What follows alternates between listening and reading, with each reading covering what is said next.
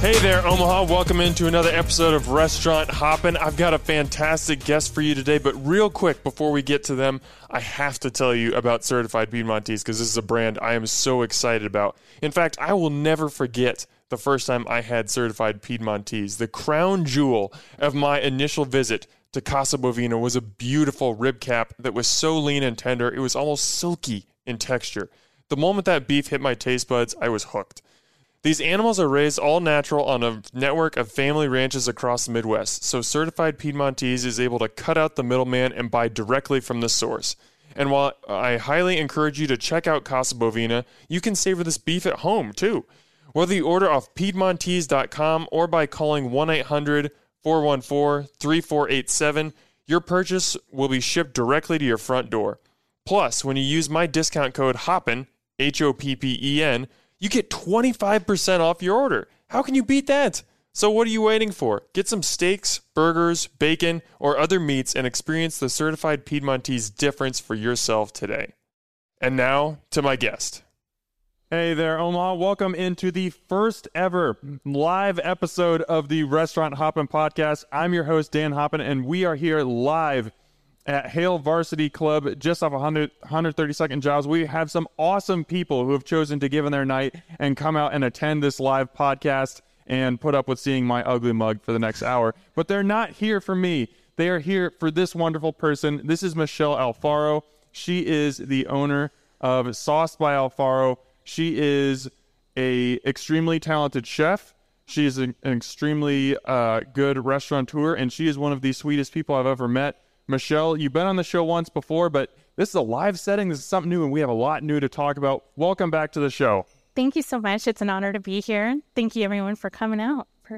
So also, it recently was the 2-year anniversary of Sauced by Alfaro. So congratulations on that. Does that even feel possible? 2 years already? No, not even. No, it went by really, really quickly. So Cinco de Mayo was our 2-year, and we're happy to be here and still cooking. Yeah. For anyone who's not been to Sauced by Alfaro, first of all, change that about your life, and this is how you can do that. Go to downtown Papillion. Sauce is located right off Washington Street. It is a small restaurant, but you can place your order in Sauced, and if it's really busy, you can go next door to Twisted Vine. You can have a drink there, and while you wait for your food, it's fantastic. So I want to shout out to Twisted Vine for being awesome and sharing their space as well. Yeah, absolutely. We also have a patio now, too, that's open up with the nicer weather. So that gives us an additional 34 seats on top of the 14 dine-in that we have. And then with Twisted Vine's patio and their capacity and their establishment, it's really a nice partnership that we have between businesses, 2 local businesses supporting one another. I love it. You can't beat that. So for anyone who has not been to Sauced before, how would you describe your style of food? I would say Sauced is really about taking items of familiarity and elevating it to new levels. So you can have a cheeseburger anywhere, but it's Sauced. You're going to get a burger that comes straight from the butcher, is fresh, it's never frozen, it's made to order every single time, and there's no par cooking of it. You are going to get fresh, juicy, well plated, balanced flavors throughout. And the same with our chicken tenders. Those are hand breaded every single day, fresh and never frozen. So we just have a really high level of dedication to quality and standard, and that's going to take it to new places that maybe you don't experience everywhere. I found a quote from you. I believe this was in the Omaha World Herald, but you said, everything is made for you like I'm cooking at my house. Yeah. I absolutely love that. I think that could be the tagline. Put that on the t-shirt right now, because that perfectly describes what your food tastes like. Awesome. Yeah, that is. It's a lot of it is like cooking for my family. Like, I want to make sure that when people eat it, it meets our mission, which is to bring joy to people through food. And we only do that by having dedicated integrity in our food. So we have a lot to talk about today. This is going to be a really fun conversation, I think, but I want to start off with a couple food items right off the bat. Okay. And one is something that our live audience here is enjoying, and that is a version of your Bang Bang shrimp tacos, which once somebody has a bite of those, they are hooked on sauce. They become sauced advocates, I would say.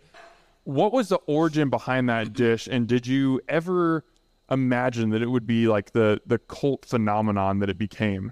No. It's such an honor that people choose to go to Sauce and that they enjoy the food as much as they tell us they do. But Bang Bang Shrimp Tacos was literally born because I love to have as little waste as possible in our kitchen, right?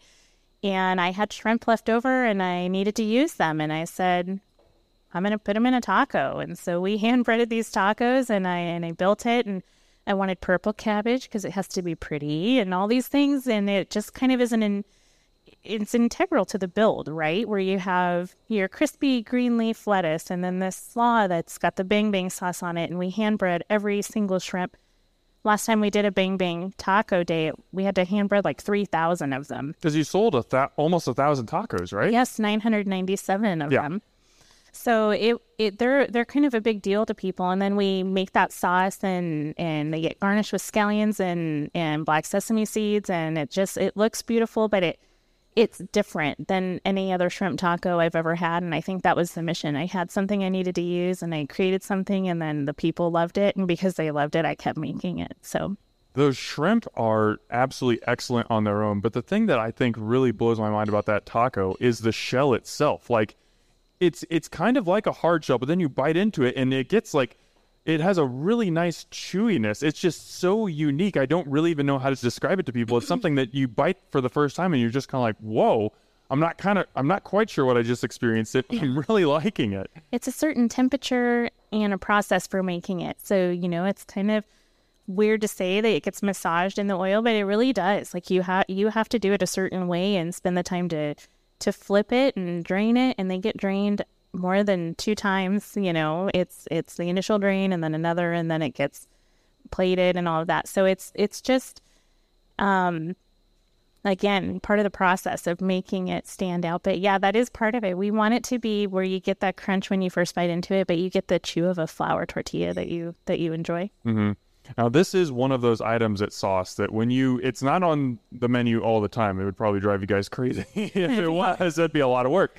But when it is on the menu and you put it on social media, it's going to sell out. That's something that you know. And a lot of your menu items will sell out. There will be days where it'll get to, 7 o'clock and you'll put out a message on social media that says, hey guys, sorry, we're sold out today. Yeah. And I think sometimes that frustrates diners because they're like, no, I was set on getting sauce today, or this could go for any restaurant, and now I don't get it.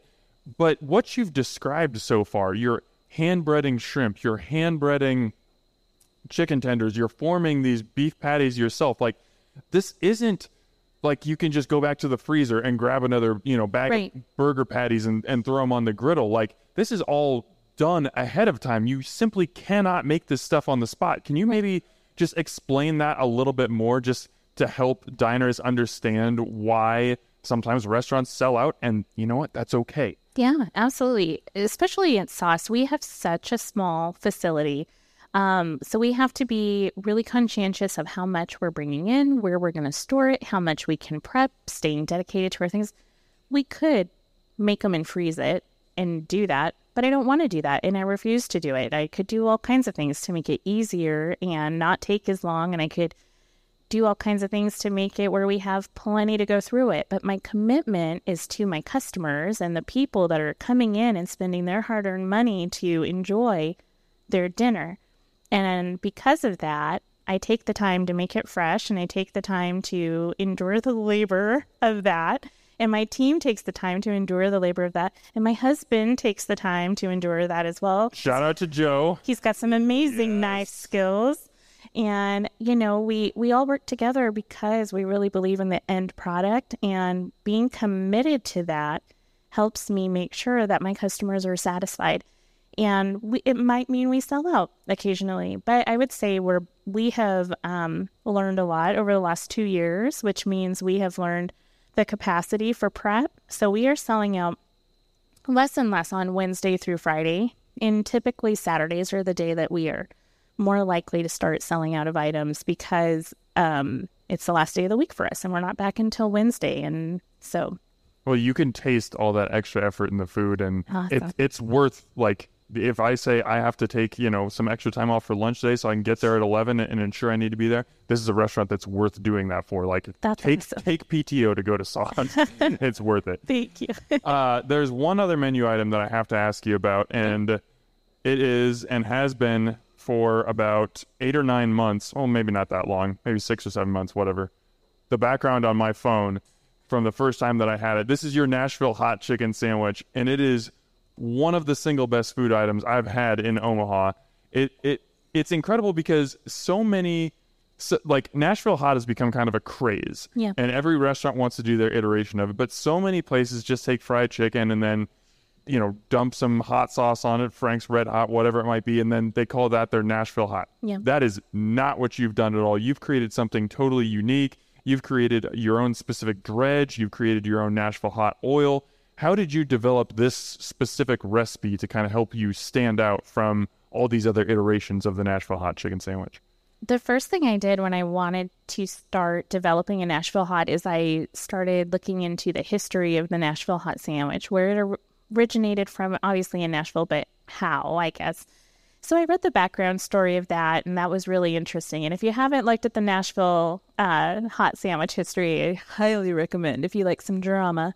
But it's just really interesting how that came about. But for me, it's got to be a little bit more than about the heat when you're doing it. So I was like, I need a little bit of heat. I need a little bit of sweet. I need a little bit of smoky. And I just kind of played with the spices. And when I did that, and I found something that I liked, and I was like, I think this will be good. And we had perfected our hand-breaded tenders, which took us a long time to get to that perfected recipe that we just knew that was exactly how we wanted it. And it just sits so, you've had it sits so well in the nooks and crannies of that chicken. And it's so good and it's so different. And I'm like, and then I make a hot honey aioli and those sweet bread and butter pickles. That's not traditional of a Nashville hot sandwich. So I wanted to be a little bit different.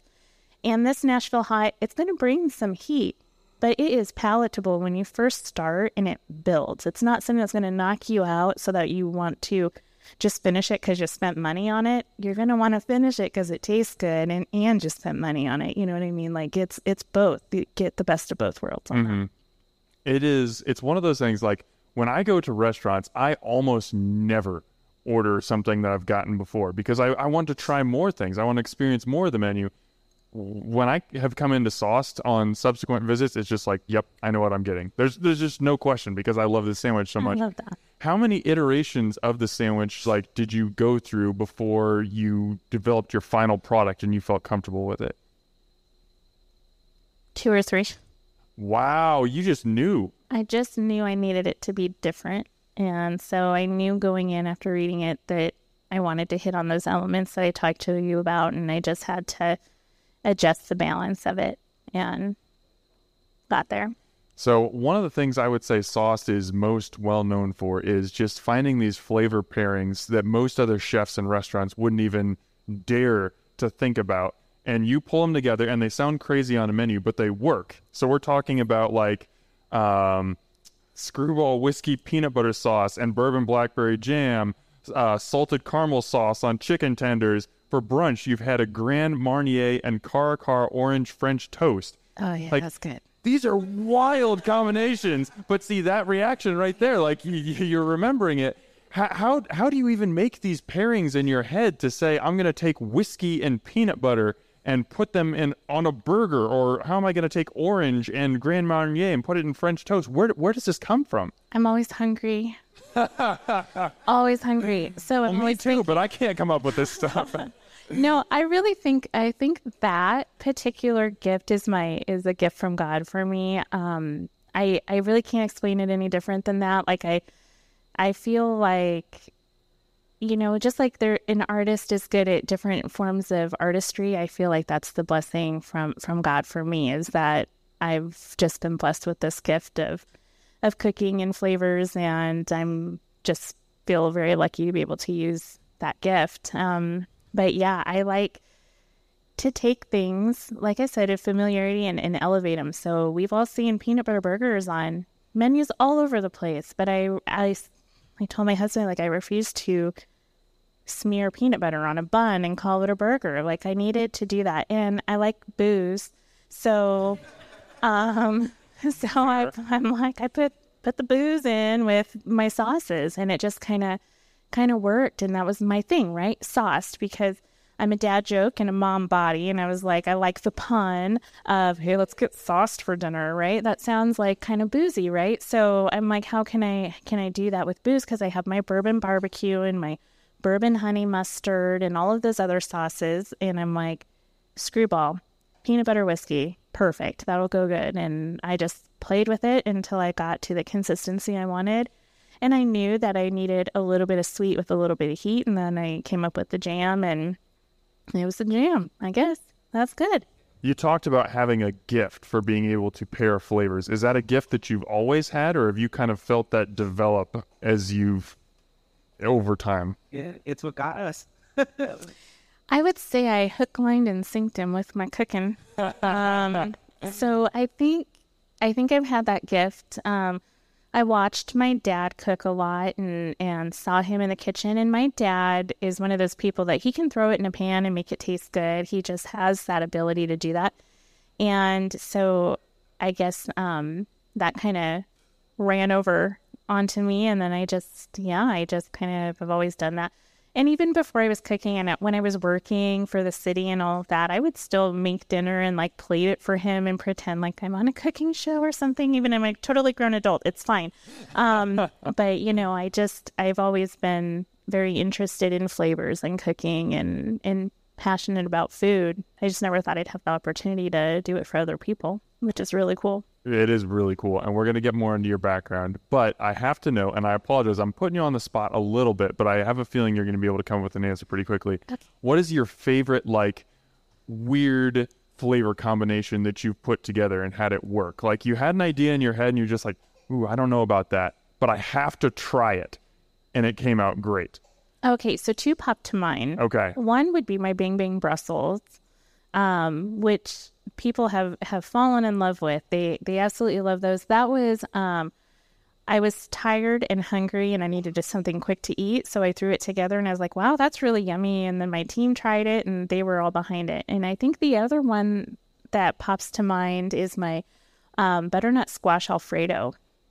That sounds a little strange, but it's really not. And I made this creamy Alfredo with butternut squash cream sauce. And then on top of that, I made some Italian sausage with Calabrian chilies and some walnuts that I had toasted and made a crumble out of that with some Parmesan and parsley and all of the things. And it was just really, really good and different. What is that feeling like when you just nail it? Like you've tried to make a dish a couple times and you don't know if the flavors are going to work, but then when you taste it, you're just like, yep, that's it. What is that feeling? Man, it is. I think I lost my sound. Oh, there, it's back. For me, it's just like an internal cheer, sometimes external. And I kind of do a little an Italian fist bump or something like that. Or I do awkward dances, you know, things that aren't fit for camera, probably. I do those things, but it's like, I just get excited. It's just like when you win at sports or you ace a serve or something, like you just get amped up and pumped and you're ready for people to try it and say something about it. Like, it's just super fun and cool. Mm-hmm. So we've talked a lot so far about food, but it's been burgers and chicken sandwiches and soup and even pasta. Like, these are obviously awesome food, but not like something you would go to like a fine dining restaurant and expect. But I want to make it clear, you make some spectacular fine dining food as well. And we got a chance to experience that a couple months ago. I was at a dinner that you did a 5-course tasting menu for. And we're talking like birria braised oxtails, champagne deviled eggs, a butternut curry or butternut carrot squash soup. Butternut carrot curry soup. I can't even read my own notes. But one of the most memorable dishes on that menu was the mushroom risotto. And there was a photo of that went viral. And it was seen by Christina Wilson, who was the season 10 winner of Hell's Kitchen and is now the vice president of culinary for Gordon Ramsay's kitchen. So kind of a big deal. To quote your Facebook post about it, you said, I had a fangirl moment, died for a second, came back, and squealed again. Yeah, I absolutely did. I did all those things. That was true. How did you discover Christina's post, and like, what was that moment like for you? I opened my Instagram and it had a blue check mark by her name. And I said, oh my gosh, I don't know what to do. She just did. So then I died. And then I came back to life. I was resurrected. And I was like, that's crazy. Not only did she like it, she commented flames of fire. And I just felt like, wow, that's crazy. We've all heard Gordon Ramsay go nuts over a risotto. So I figure like she can tell, maybe it looked like a good risotto. It was awesome. But yeah, so fun to do that. Did you reach out at all, or did you just kept it internal? You know what? I made a comment on my photo that was like something along the lines of maybe I'd get to make it for her and Gordon someday, like just kind of like shooting my shot, I guess. And she commented on it, and I just thought, so she saw it. That was crazy. Man. Yeah, no, but I didn't like write her or anything separate. Yeah. That's good. Just keep it cool. Yeah. This happens all the time to you. You don't have to make a big deal of it. I'm so good at keeping it cool. Right. Yeah, me. I mean, that risotto, though, it was so creamy. The texture was just spot on. And we had a couple diners that night, a couple pickier diners, who, when they were looking at the menu and they saw mushroom risotto, they were like, we don't like mushrooms. Mm-hmm. And they ate the whole thing. Like, they just hadn't had mushrooms prepared the right way yet. Oh, that's And now they have. Love that. Hey there, listeners. We'll get back to my guest in a minute, but I gotta remind you one more time about Certified Piedmontese. There are certain moments in your life that are so remarkable, you'll just never forget them. I distinctly remember the first time that I watched LeBron James play basketball and the first time I saw the original Star Wars. The sheer awe I had in those moments changed the way I look at basketball and movies, respectively, moving forward. The same goes to steak, thanks to Certified Piedmontese. The rib cap at Casa Bovina is so rich, decadent, and fork tender that it is seared into my brain. But you don't have to dine at Casa Bovina to have that same life-changing experience. This beef is so delicious, even the average home cook can look like a superstar using these steaks, roasts, and ground beef. Trust me, I know from experience. Check out all the options on CertifiedPiedmontese.com and use my promo code HOPPEN, HOPPEN, for 25% off your order. It's time to start creating new beef-centric memories that'll stay with you forever. And now, back to my guest. We are at the point in the podcast where I want to give somebody in the audience a chance to try a sauce if they haven't. Okay. So I'm going to do a gift card drawing. We have been taking raffle tickets from everyone, and I'm going to reach in here and hope that the person's handwriting that I draw is good enough for me to read. Oh, this is Faith. This is my sister. I promise, no nepotism here. I swear, it is. That's just what I drew. Awesome. Faith, I will get you your gift card afterwards. Oh, I'm so excited to cook for you. Awesome. I have failed you as a brother and as a family member that you have not been yet. We're gonna have to talk off air about that. I deserve whatever tongue lashing I get. Just kidding. So we should, like I said, you came on a podcast with me previously. It was about a year ago. I think it was last March. Wow.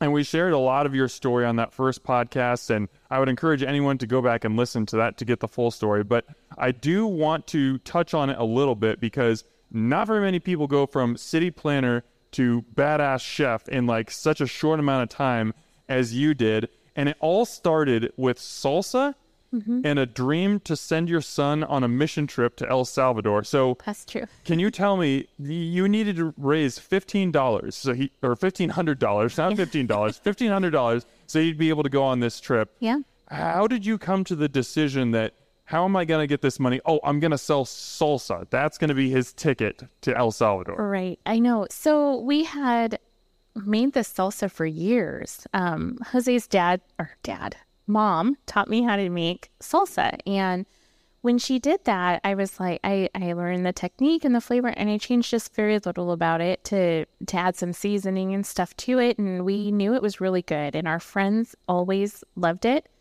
and they always wanted the recipe. And for some reason, I was very protective of that recipe, and I never shared it. And we just knew that we needed to raise this money so that Tanner could go to El Salvador. He had a heart to go on this mission trip, and I think we were just like, how can we make it happen while he's got this heart, this fire for God to go? And so we were like, I'm going to see if I can sell some salsa at work. And I went to work, and we sold like $700 in a day. And I was like, wow, what a blessing. That was huge.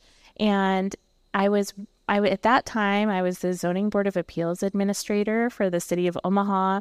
And I was literally writing a report just like this at my desk. And I just felt the calling of God to telling me to contact Hy-Vee and see what it would take to get my salsa in there. And I thought, this is really weird. I've never done anything like that before. But I called, and it just so happened that the director was available at that very moment. And he talked to me. I told him the story. He's like, you know what? If it's that good, I want to taste it. And a day and a half later, I made salsa, and I was just like, girl, this better be the best salsa you ever made in your whole life. And I took it to them, and they said, that is the best salsa I've ever had. And I was like, wow, that's crazy. And they said, we want it in our store. And I said, wow, that's crazy. And then we went, and we had to find a commercial kitchen to make it. And I had to get licensed and all that. So I did. And we found this little restaurant in Louisville that was only open till 2. And we went in, and she was a woman of God, and she loved the story. And she was like, you can use my kitchen. She prayed about it for a while, got back to us. And then I would work, and he would work, and we would go down, and we'd be there for, till like 2, 3 in the morning, manufacturing the salsa, delivering it to Hy-Vee, going back. And then within 6 months, I think we were in 13 to 14 Hy-Vees in the Omaha area. And it was time to commit to the Lord and let him establish our plan. And we did. And I put my notice in and said, goodbye benefits, goodbye sick time, goodbye vacation time. And I said, we're going to do this. And we did. And that's how we started 2018. Now it's easy, well, maybe not easy for me to say, but at this point to see how everything's worked out and the success that you've had, and to look back on it and say, man, what a home run of a decision. That was so smart. What did it feel like at the time? Oh, all the feels. It was like you were thankful, and you were faithful, and you were excited, and then you get the worry and the anxiety and all the things about the time that the first bills are due. And you're now self-employed, and it's like, whoa, and nobody knows who you are or what you're doing or any of those things. So it was all the feelings throughout the whole thing. And then, when you do decide to, accept what you feel like you're being called to do, and you start working for God, and you do all those things, there's always challenges that come in, right? It's never is a straight road. Like, there's these hills and valleys and all these things that you have to go through, and we went through it. The muck, the yuck, all the things. And the salsa business that we started, we closed Mama Shell's. We started doing pop-ups and farmers markets and take-alongs where people would get like family-sized dinners and take them home because they were on the go, and that way they'd have a home-cooked meal that they just pop in their oven, and it just wasn't sufficient, and so it closed. And then I was like, okay, and I applied for a job. I was approached for a job for another city planning position, and I had applied at another job that was going to be restaurant experience and a waitress, and I made it to the final round of the city planner, and I didn't get it. My prayer was, close the door that's to be closed, and it was. And I went, and I was a waitress, and I was like, if I'm going to have a restaurant someday, I better know how to run some of the things that I've never done before. So I was there, and I was a sponge, and I was a waitress, and I became a manager, and I handled the bar, and I learned all of the intricacies of that position, and I think it equipped me for what was coming in the future, So you mentioned you've always loved food. You've loved creating flavors. And then, as you got a chance to take this this position as a waitress, you were thinking forward, like thinking restaurant. When did that idea of having your own restaurant first enter your mind? And maybe not even just as a pipe dream, but like a realistic thing where it was something you were striving for. 2019, I think. So the salsa business was still running. Yeah. What put that in your head as something that this is a goal I'm going for? When I started doing the pop-ups and actually cooking food for people and having them be like, wow, that's great. We were cooking at the Papillion Farmers Market in the park, and people were lining up before the farmers market opened, and they would line the sidewalk there, and we would sell out to the point where the farmers market administrators had to push our tent back because people were filling the sidewalk and couldn't get to other vendors. And it was just like, oh, okay, I guess they do like this. It's possible that I could do it. So yeah, that was the first time probably that I was like, I think I can do it. So you take the waitress job, and there's so much that you have to learn about a restaurant. Like it's one thing to be able to make great food, even be able to make food at scale, that you can do a pop-up or you can do a farmer's market or something. But there's so much more to learn about being a restaurateur, from hiring employees to buying supplies to paying bills to training front of house to managing rent. Like there's so many other aspects that have nothing to do with food. As you're in this waitress job, how are you using that as an ability to just soak up all this other knowledge and learn all these things that you don't know? Yeah, I just went in with that intent. Like I just knew that I was being equipped, because even though I wasn't doing what I felt I was being called to do, I still had the faith that it was going to happen. I still was trusting throughout the process. So to me, I was just being conditioned and trained for what my future would be whenever that was going to happen. And so I went in every day and I worked hard for that company, and I worked hard for what God was preparing me for. And I still to this day look back at that and think I use it, what I learned in my current, and I'm still learning. I think that's a really important thing. Like I definitely don't know it all, not even close. And I think once, you own a restaurant, like you have to be accepting of not knowing everything so that you can adapt and learn and move. And once you think you know it all, then it's downhill, I feel. What do you think? If we can be quoted on that, downhill. That'd be great. Thank you. We'll absolutely quote that. Awesome. What do you think was the most important or one of the most impactful things that you soaked up at that other restaurant that has allowed you to be successful now? Building a team. I would say that's it, because without a team and the support that I need, I can't do it on my own. So I feel like building a team they had a very, very small team of 5 to 7 people, and I think we built it to 21 to 23, and just connecting with people and customers. I still have relationships with several of the members from there that come to Sauced and support us here, and I think just having the ability to develop a team and relationships with people was one of the best things I learned from there. Because, yeah, it's just like the best asset of your business is your team, man. Like you've really got to appreciate your people and understand them and be there for them and all the things. So in turn, they do that for you. So I'm skipping ahead a little bit. We'll come back. But like as you're building your team at Sauced, what were some of the lessons that you took from that experience and incorporated that into, okay, I know that building a team is super important. Here's how I find my people and create this cohesive team that I know I need? Oh, that's tough. I would say ask me that again. I'm not sure I follow the question. It was clearly, like you said, that was like the most important thing you learned, that I need, if I'm going to start a restaurant and be successful, I need a great team around me. So as you're starting Sauced and you're assembling your team, like how did you, were there certain qualities that you looked for, or certain things on an application where it was just like, I need this person to have this? How did you build your team, basically? So I did it very casually. Just like we're having a conversation, I would just meet with them and have a conversation with them. I want to hear and see their passion. It can be more than the paper that they're submitting as their resume. And, you know, here's the deal is I had applied for many places to be a chef and was either told, you're not a real chef because I'm not culinarily trained.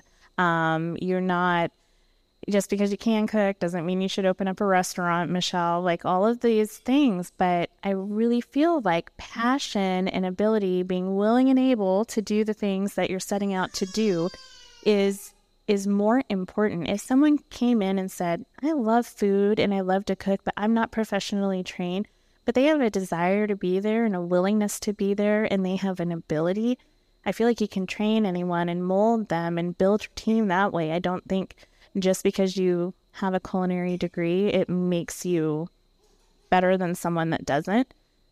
Not taking away from anyone that has it, that it's an awesome asset for them to have that. But, you know, I just feel like getting to know them casually and personally was how that worked for me and benefited us in building our team. I've talked to a lot of chefs, including many that I've had on this show, and they've said it like they would rather have somebody who's totally green and maybe has a little experience in the restaurant industry, but doesn't know a lot, over someone who comes in with 20 years of experience or whatever, because that person who's new is more likely to be malleable. They're going to work super hard. They're going to soak up everything you have to tell them. They don't come in with any preconceived notions or thinking this is how it should be done. They are ready to just take on whatever you want to instill in them. And obviously each restaurant and each chef has their own personal touch that they want to put on things. Right.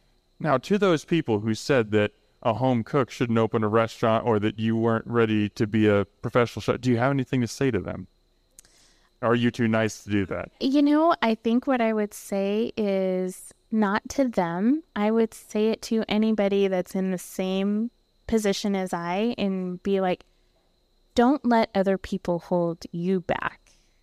You are responsible for your actions and what you get out of yourself, and just keep believing in yourself and run with it and go for it. And eventually someone's either going to believe in you or you're going to do your own thing and show them that. So, you know, I would say in a way it's a motivator that their negativity put on me to turn it into something positive. So I wouldn't acknowledge that to them with my success. I don't wish anything ill on them. That was how they felt, and that's fine.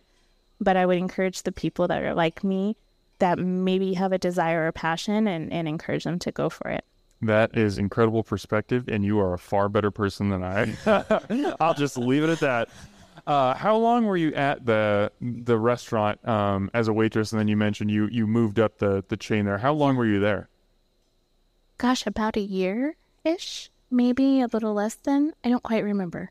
Oh, and what was it about when you left that made you feel like, I'm ready now? Just the timing. The timing of how it was coming at me and being presented to me. I was like, okay, I think this is it. I think it's the time, and I went for it. And then it wasn't the time to do it. And we went through some stuff, and so I went back, but I didn't go back to that job. I was applying for other chef positions, and I just couldn't snag a job. And so later, the same opportunity in the same location presented itself, and I took it, and we went for it, and here we are. Well, yeah, tell me how that came together, because you ended up in the back of a bar in Louisville, Nebraska. You know, obviously not ideal conditions, but this was you getting to open your restaurant. How did that come together? Yeah. So they had a kitchen at the back of a furniture store that was connected to a bar that did not have a kitchen. So we had a kitchen prison. It was basically cylinder block walls that had equipment in it, and it was in a small town. They needed food really bad, something there that they could enjoy. And so I was like, this is perfect opportunity that did not require me to establish an entire restaurant and make a huge investment. I just needed what I needed to run it. And we, to this day, have never taken out a loan or a credit card or anything for this business. We have operated solely in pursuit of what we felt God was calling us to do. And he has provided this whole time. And it was a great way for us to learn and educate ourselves on what we can cook, how long it takes, how to get it out, where our strengths were, where our weaknesses were. It helped us identify all of those things. And in that year, we grew so much and we started to get a following. And then Papillion opened, which was where we wanted to be from the beginning. Craziness. And so that gave us 14 dine-in seats, which was 14 more than we had. And I was like, perfect. Baby steps, because sometimes when you take the baby steps, you still get to your designation. It's just a little bit slower, but it's also a little bit less risky. And I was happy to take the less risky approach when my family was depending on that, as opposed to going all in and possibly not having the knowledge and the strength that I needed as an entrepreneur to do it. Well, I want to back up a little bit before we get to Papillion, because you talk about you're cooking in a prison kitchen in the back of a bar that's in a like a furniture store. Like, these are wild conditions. Like, you're not in a back alley. Yeah, you're not getting walk up traffic. I don't like. Yeah. There might have been a sign, like a chalkboard sign on the street or something. Yeah, that was your signage. But yet, I remember those early days of Sauce, seeing pictures on Facebook and Instagram, and it was just like, whoa, I don't know what this is. I don't know where it is. I don't know how to get it, but I need this food. How did you, in this obscure location, build a following that started to become just really loyal and passionate? Well, a lot of that was because of Stacy Winters. You're going to give a shout out to Stacy Winters? She's here. I'm absolutely going to do it, because Omaha Food Lovers is an integral part to the success to small business, restaurant businesses in this community. And without his dedication to making sure that people are aware of the great businesses that are in this Omaha area, people wouldn't have known about us. And I give a huge respect to OFL and Stacy and all the moderators and the people that have to spend time on that. And without that, we might still be there, and people might not know about us. So I don't think I'm thankful. I don't think I would know about you. I can't tell you how many restaurants I've gone to that I wouldn't have even heard about, or I wouldn't have thought to visit without Omaha Food Lovers. So seriously, that thank you comes from me as well. Yeah, absolutely. Okay, so you said the original goal was always to get to Papillion.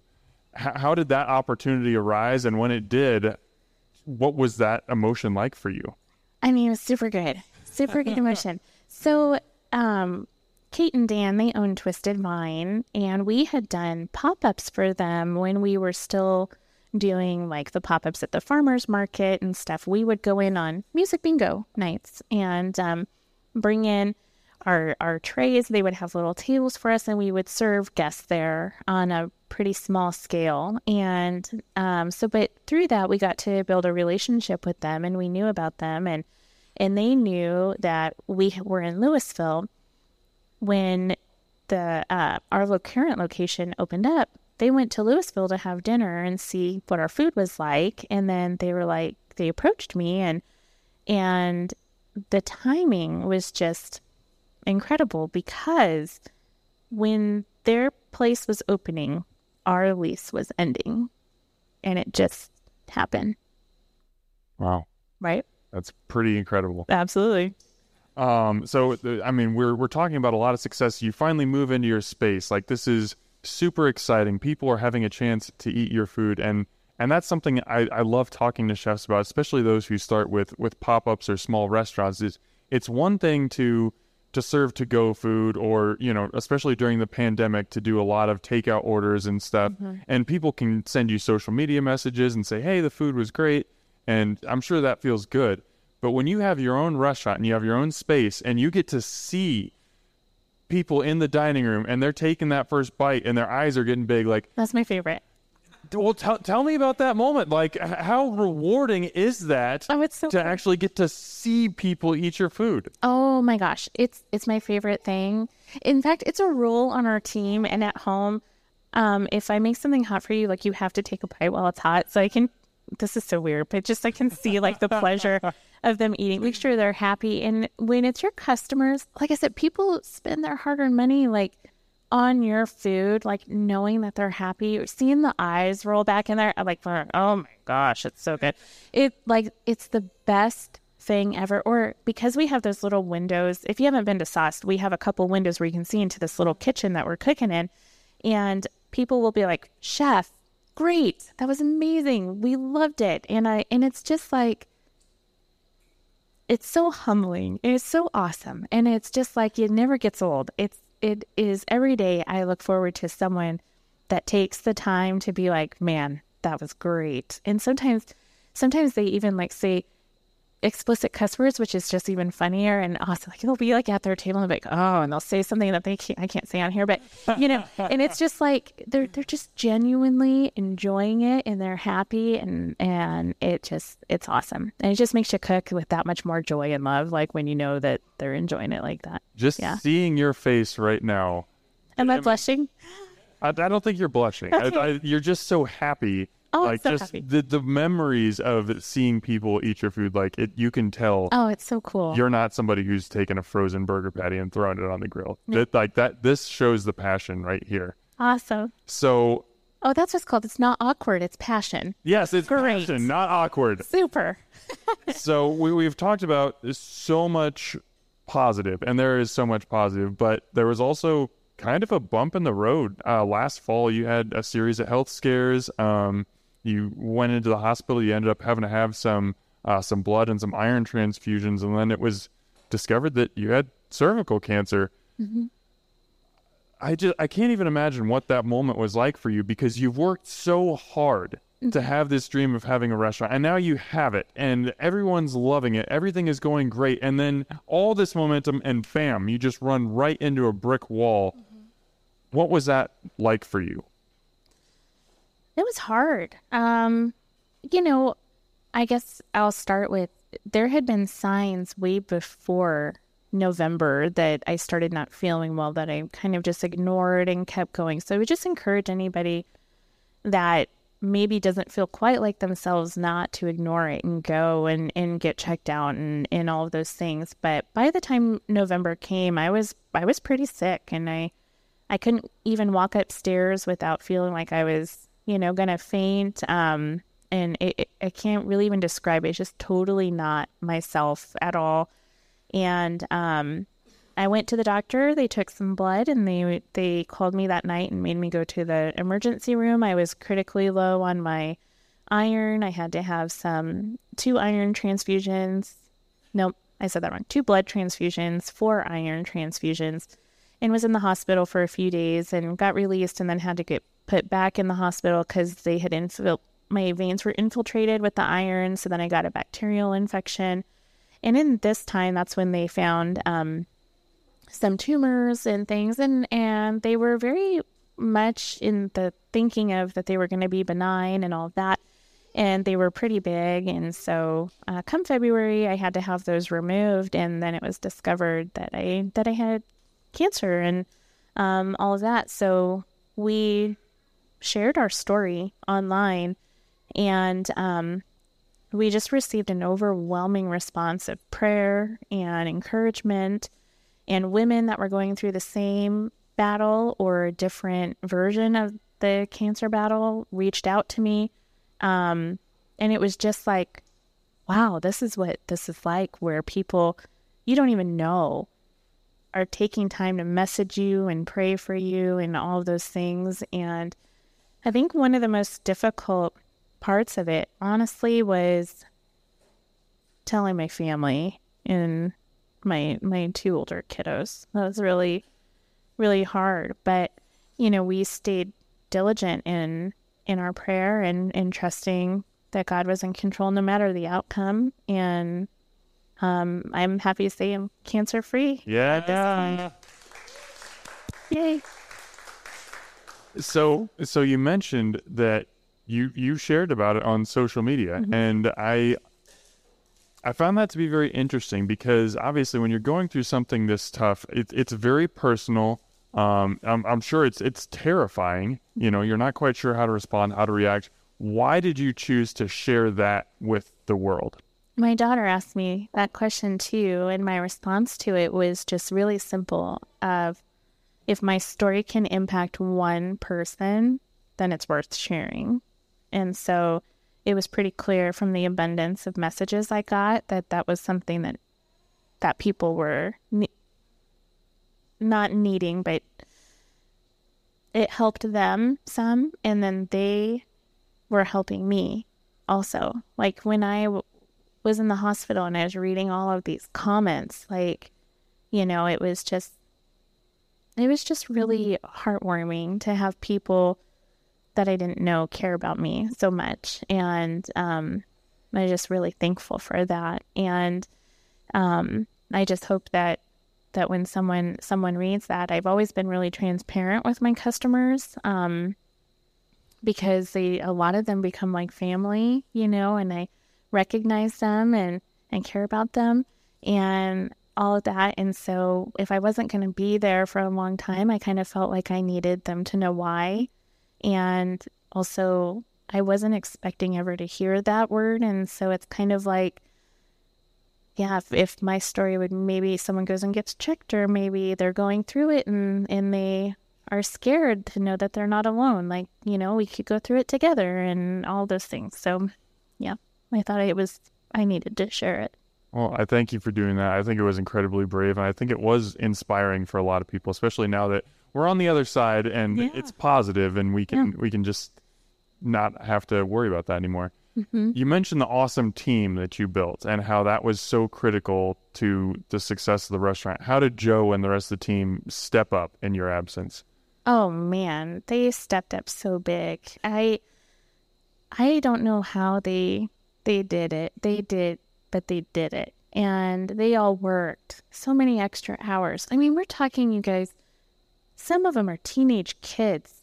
You guys that have teenagers, like, it's hard to get them to put dishes away. Like, they stepped up. They worked their tail off. They wanted to make sure that we were taken care of. My husband handled everything. I didn't have to worry at all. And my sous chef, Tara, man, and Laura, everybody, they stepped up big time to do all of the prep they had been trained for, and some of them parts that they hadn't been trained for, but they were, and they learned, and they just absolutely knocked it out of the park. Like, I biggest appreciation to them. Like, they all, every single one of them stepped up from dishwasher.